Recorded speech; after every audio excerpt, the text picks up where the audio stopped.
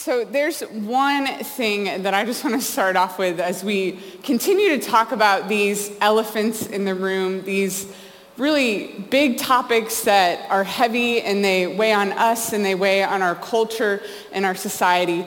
And that is that there is no sin that you can commit in the past, that you've committed in the present, that you're living in now, or that will happen in the future, no guilt, no shame that has more power than what Jesus did on the cross. We cannot out-sin God's grace. And I need you to understand that as we continue to wrestle with these topics. And tonight we're talking about abortion.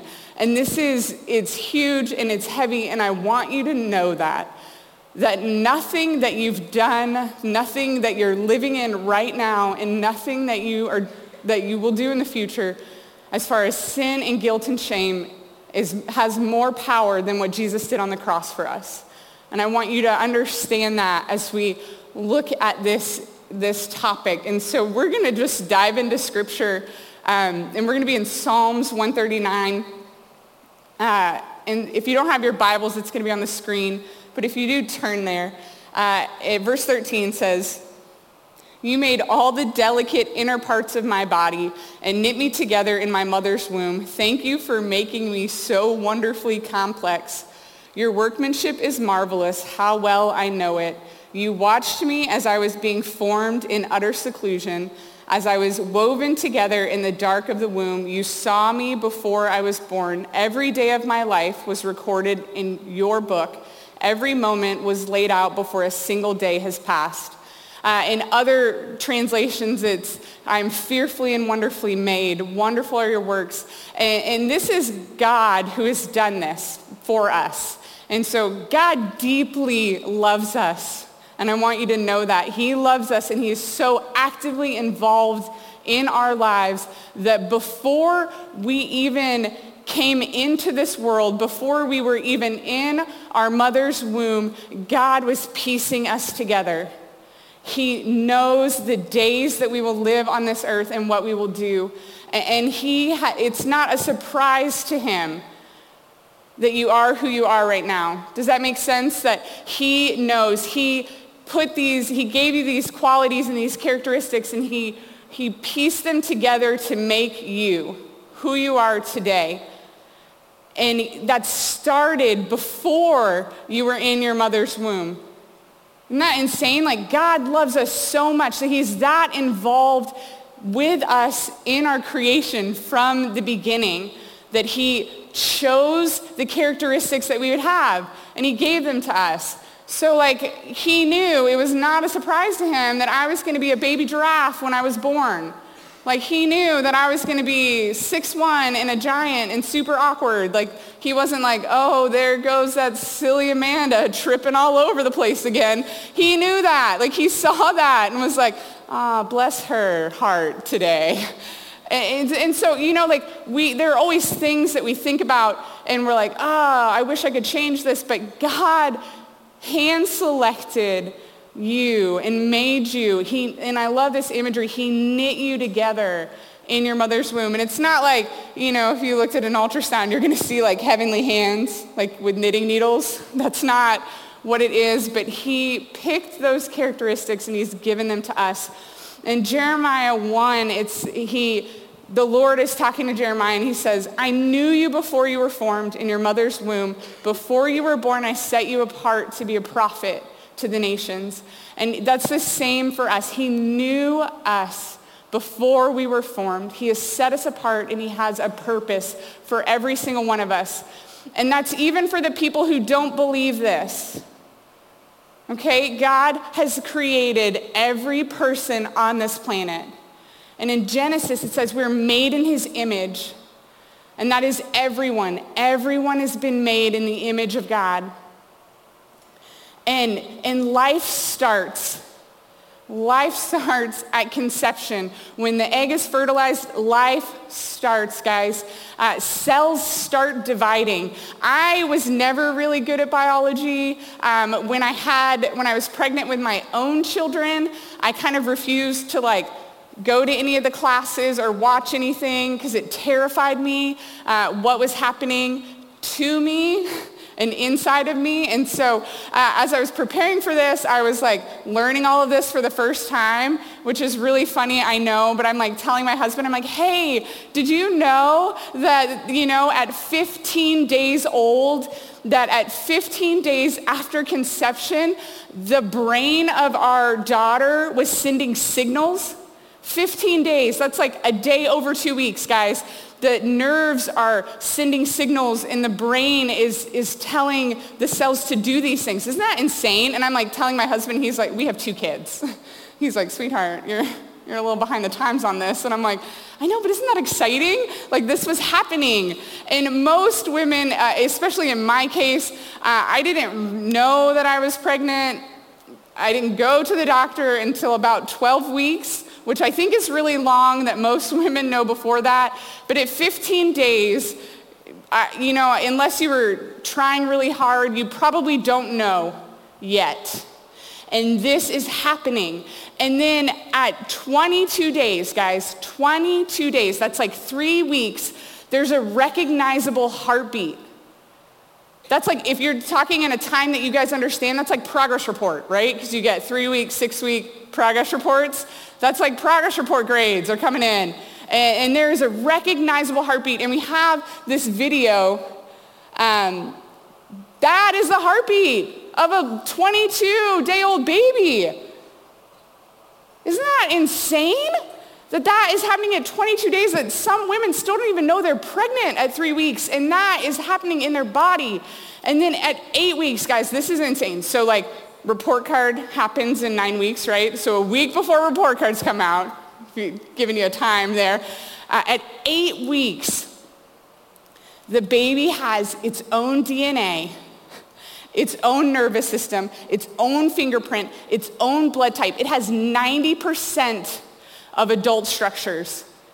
And it has organs, and it's growing, and the heart is pumping, and the brain is working. And guys, this is insane. The baby recoils from pain at 8 weeks. So if like a doctor has to do a test and they stick a needle and they will, touch the baby's foot, it'll pull back. Because it's like, wait a second, that hurts. We do that. When my son, who is learning not to hits me, I'm like, ow, stop. And that's what I do. I pull back. And that's what's happening at 8 weeks. And it looks like a tiny human. You tracking with me? Like, we have a little video, right? Okay, this is an ultrasound at 8 weeks. It looks like a human. It looks like a little tiny person. Look at that face. Oh. Smiling. Like that is happening at 8 weeks. Right? Isn't that crazy? And that's at 6 weeks. You can still tell like what's happening, that a baby is being formed and that it's looking like it's starting to take shape to be like this tiny human. And then at 21 weeks, guys, with a little bit of help, a baby can live outside the womb. It's not ideal, and most moms are like, please don't let but it can happen. And we have, right, because I like pictures, this is a 21-week ultrasound. And then we have 2 pictures of babies that were born at 21 weeks that are still alive outside of the womb. And they are little people. And I'm telling you all of this because in 2016, upwards of 1 million babies were aborted. And most of them, a high percentage of them, happened after 21 weeks. And it blows my mind that since 1973, when abortion was made legal in the United States of America, over 55 million babies have been aborted in the United States alone.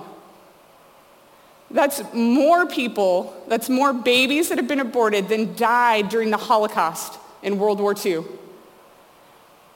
And it's crazy because this is happening. And a lot of us, we know this term and we kind of know what abortion is, and we hear about it in the news, and we might see it or hear it talked about on TV shows, but we really have no idea what it is. And we need to know, because God knit us together. He has plans for us. He knows our days before we're even here. And he has a purpose for us.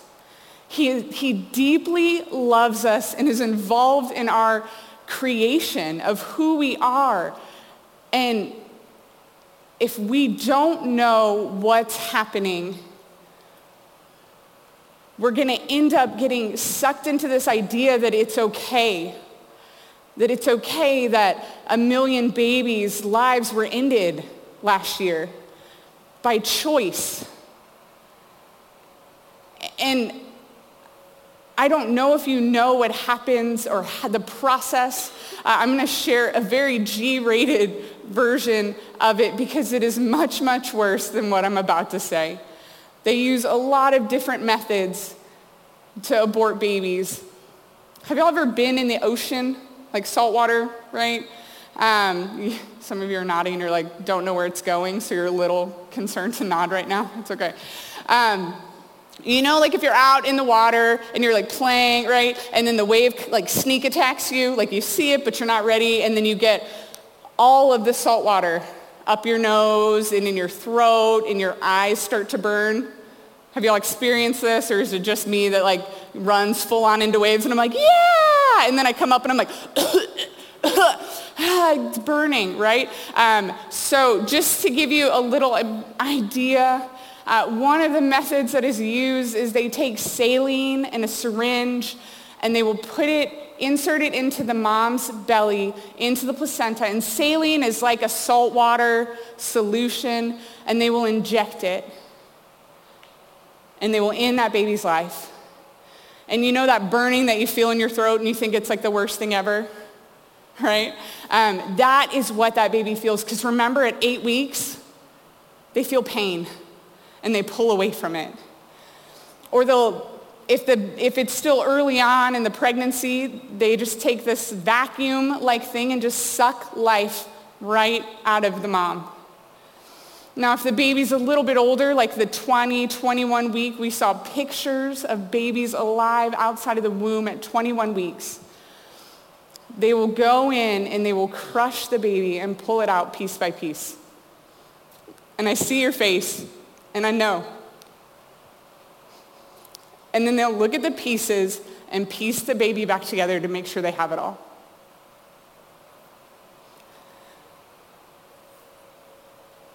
And I'm saying this not to scare you but I need you to know what happens.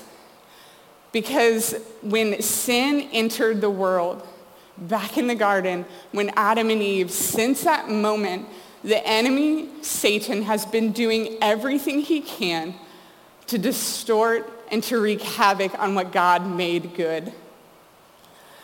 And that's what happened in the garden. God made and created everything, and it was good. And children, babies are a reward. They're a blessing from God. It says in Psalms 127, verse 3, children are a gift from the Lord. They're a reward from him. God loves us. He loves us so much that he has hand-selected everything about us. He has put it into this body, and he knows our days before they even happen. Our God is a good God who loves us deeply. But Satan has come in, and he's trying to lie to us. And some of us have bought into that because we don't know what God says about these things. And so we have to learn truth, and we have to know what God says about us. and how he loves us. And remember what I said at the beginning, that nothing, no sin that you've committed in the past, no sin that you're living in now, nothing you will do in the future, no guilt or no shame is more powerful than what Jesus did on the cross. I need you to know that, because what Satan does is he tries to get us on this island. Okay, so we start to listen to the lies a little bit, and maybe abortion isn't something that you're dealing with right now, or you don't have friends that have walked this road yet, and you don't really know much about it. And then maybe some of you do know. Maybe you've done that. You've had an abortion, or you have friends that have thought about it or that have done it. I want you to know that there is nothing that we can do that can disqualify us from God's grace and God's redemption. Praise the Lord for that. But maybe that's not something you're struggling with, but you have a different sin area in your life. When we have those areas, Satan comes in and he pulls us onto this island, and he makes us feel like no one understands what I'm going through. No one else struggles the way I do in this area. I am all alone, and I am in this place, and I'm, like stranded on an island by myself, and I am in this. And he pulls us to this island. We have no way out. We have no escape. We have no hope. But guys, we have hope. We have a God who loves us. He knit us together. He knows our days before we're even alive. That is our God. He sent his son Jesus to die on the cross for our sins. That is our God. He loves us desperately. And I want you to know that you're not alone on the island, because there are other people that struggle with the same things and that deal with the same things, but Satan is lying to us.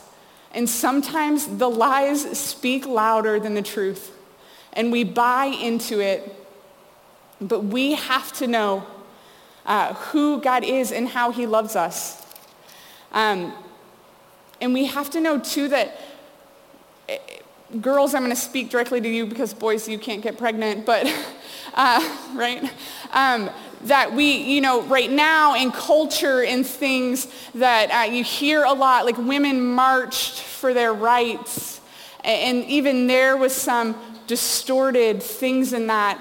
And you hear a lot, like, it's my body, I can do what I want. Guys, you might say this too. It's your body, do what you want, right? This is something that's coming up, and we're seeing this, and people are saying it, and it's like the excuse, like, oh, it's my body, I can do what I want.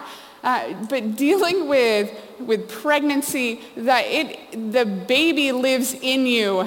It's not part of your body. It just lives in your body. Because remember, at 8 weeks, it has its own blood type, its own DNA, its own nervous system. And so it's not your body, because in 1 Corinthians it says, don't you realize that your body is the temple of the Holy Spirit who lives in you and was given to you by God? You do not belong to yourself. We are made in the image of God. He has created us, and our body is his temple. We are not our own. And so when that comes up and people are like, I can do whatever I want, it's my body. It's not. Because we do not belong to ourselves. God has created us for a purpose. Our bodies are his temple. And a lot of the times, I watched a lot of, and I read a lot of articles, and I watched a lot of women come on and talk about why they were for abortion, and they had it, and in every argument was, my life, it didn't fit my life. I couldn't do it. I can't afford this. I am doing this for my unborn child. And it blew my mind, because I was like, you're saying that you're doing this, you're ending a life because, for the betterment of your unborn child, but really everything that you just said was, it is inconvenient for me to have a baby right now. And I want you to know that we have to stop thinking about ourselves, not just in this area, but in all areas, because we're called to love other people and we're called to serve others. And if we're only thinking about ourselves, we're not going to be able to do that. We're not going to be able to do that in any way, in any capacity. And I want to share with you a story. I was watching a sermon, and this lady got up to share her story, and her name was Sarah. And she had a sister who was a little bit older than her, but she had a sister, and Sarah didn't make the best life choices. She had 2 kids from different fathers. She had a drug problem, and her kids got taken away by the state. She was pregnant. She was evicted from her home, and she ended up going to live with her sister, who lived in a house with some other women. And her sister and those other women loved Jesus. And they had been praying for Sarah, and Sarah didn't know that. And then Sarah went to church with them. And you know, 'cause she kind of felt obligated, right? Because she's living in their house. They're taking care of her. She's like, I guess I'll go to church. And she starts to hear about this man, Jesus. But she's still, buying into the lies. She still feels like she's on this island. And so she tells the ladies that she's living with, and she goes, I'm going to go have this baby aborted because I can't do it. I just can't. I can't even take care of the other 2 kids that I have. This isn't going to happen. And they plead with her, and they beg her to not do it, and she leaves. She's gone for a few hours, and when she leaves, the ladies, they pray. And they pray for Sarah, and they pray for the baby. And then a few hours later, Sarah comes back, and she says, well, I guess God wanted me to have this baby. I just can't do it. I couldn't do it. And the church that she'd been attending, members from that church ended up adopting her baby, because our God is a God that cares about us deeply. He cares about us. He cares about babies. He cares about old people. He cares about his children. And each one of us has been knit together, and our God is a God of redemption. Because remember, there is nothing that we can do that has more power than what Jesus did on the cross. Nothing. And so, there's redemption in this story. Sarah made some really dumb choices, but God still redeemed those. And that baby got to live. And for each of us, we're going to make some really dumb choices in life. It's going to happen. But our God is a God who redeems our stories. In Psalms 51, verse 12, it says, restore to me the joy of your salvation and make me willing to obey you. Then I will teach your ways to rebels, and they will return to you. Forgive me for shedding blood, O God who saves. Then I will joyfully sing of your forgiveness. Unseal my lips, O Lord, that my mouth may praise you. You do not desire a sacrifice, or I would offer one. You do not want a burnt offering. The sacrifice you desire is a broken spirit. You will not reject a broken and repentant heart, O God.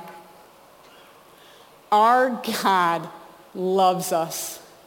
He loves everything about us, all the quirky things, what makes us us. Our God loves us. And our God loves his children. And so that's everybody outside of this room. It's the people you don't like at school. It's the teachers that you whisper bad things about because you just can't stand them. It's everyone. God loves his children, and he desires all of his children to know him. He desires all of his children to be redeemed, because all of us have sin in our life. All of us have sin in our life. You hear me? And it might not be this. This might not be something that you're struggling with right now, or it might not be something that's really in your sphere, in your friend group, and thing that people are dealing with right now at this moment. But there is something in your life that you're wrestling with. There is something in your life that you're clinging on to because you feel like you're on this island. And I want to tell you that you're not. Because the psalmist says, restore to me the joy of your salvation. Because when God sent Jesus on the cross for us, when Jesus stepped into time and took our shame and our guilt and our sin on the cross, we can have joy in that salvation. And then at the end, I love this. He says, you will not reject a broken and repentant heart, because he won't.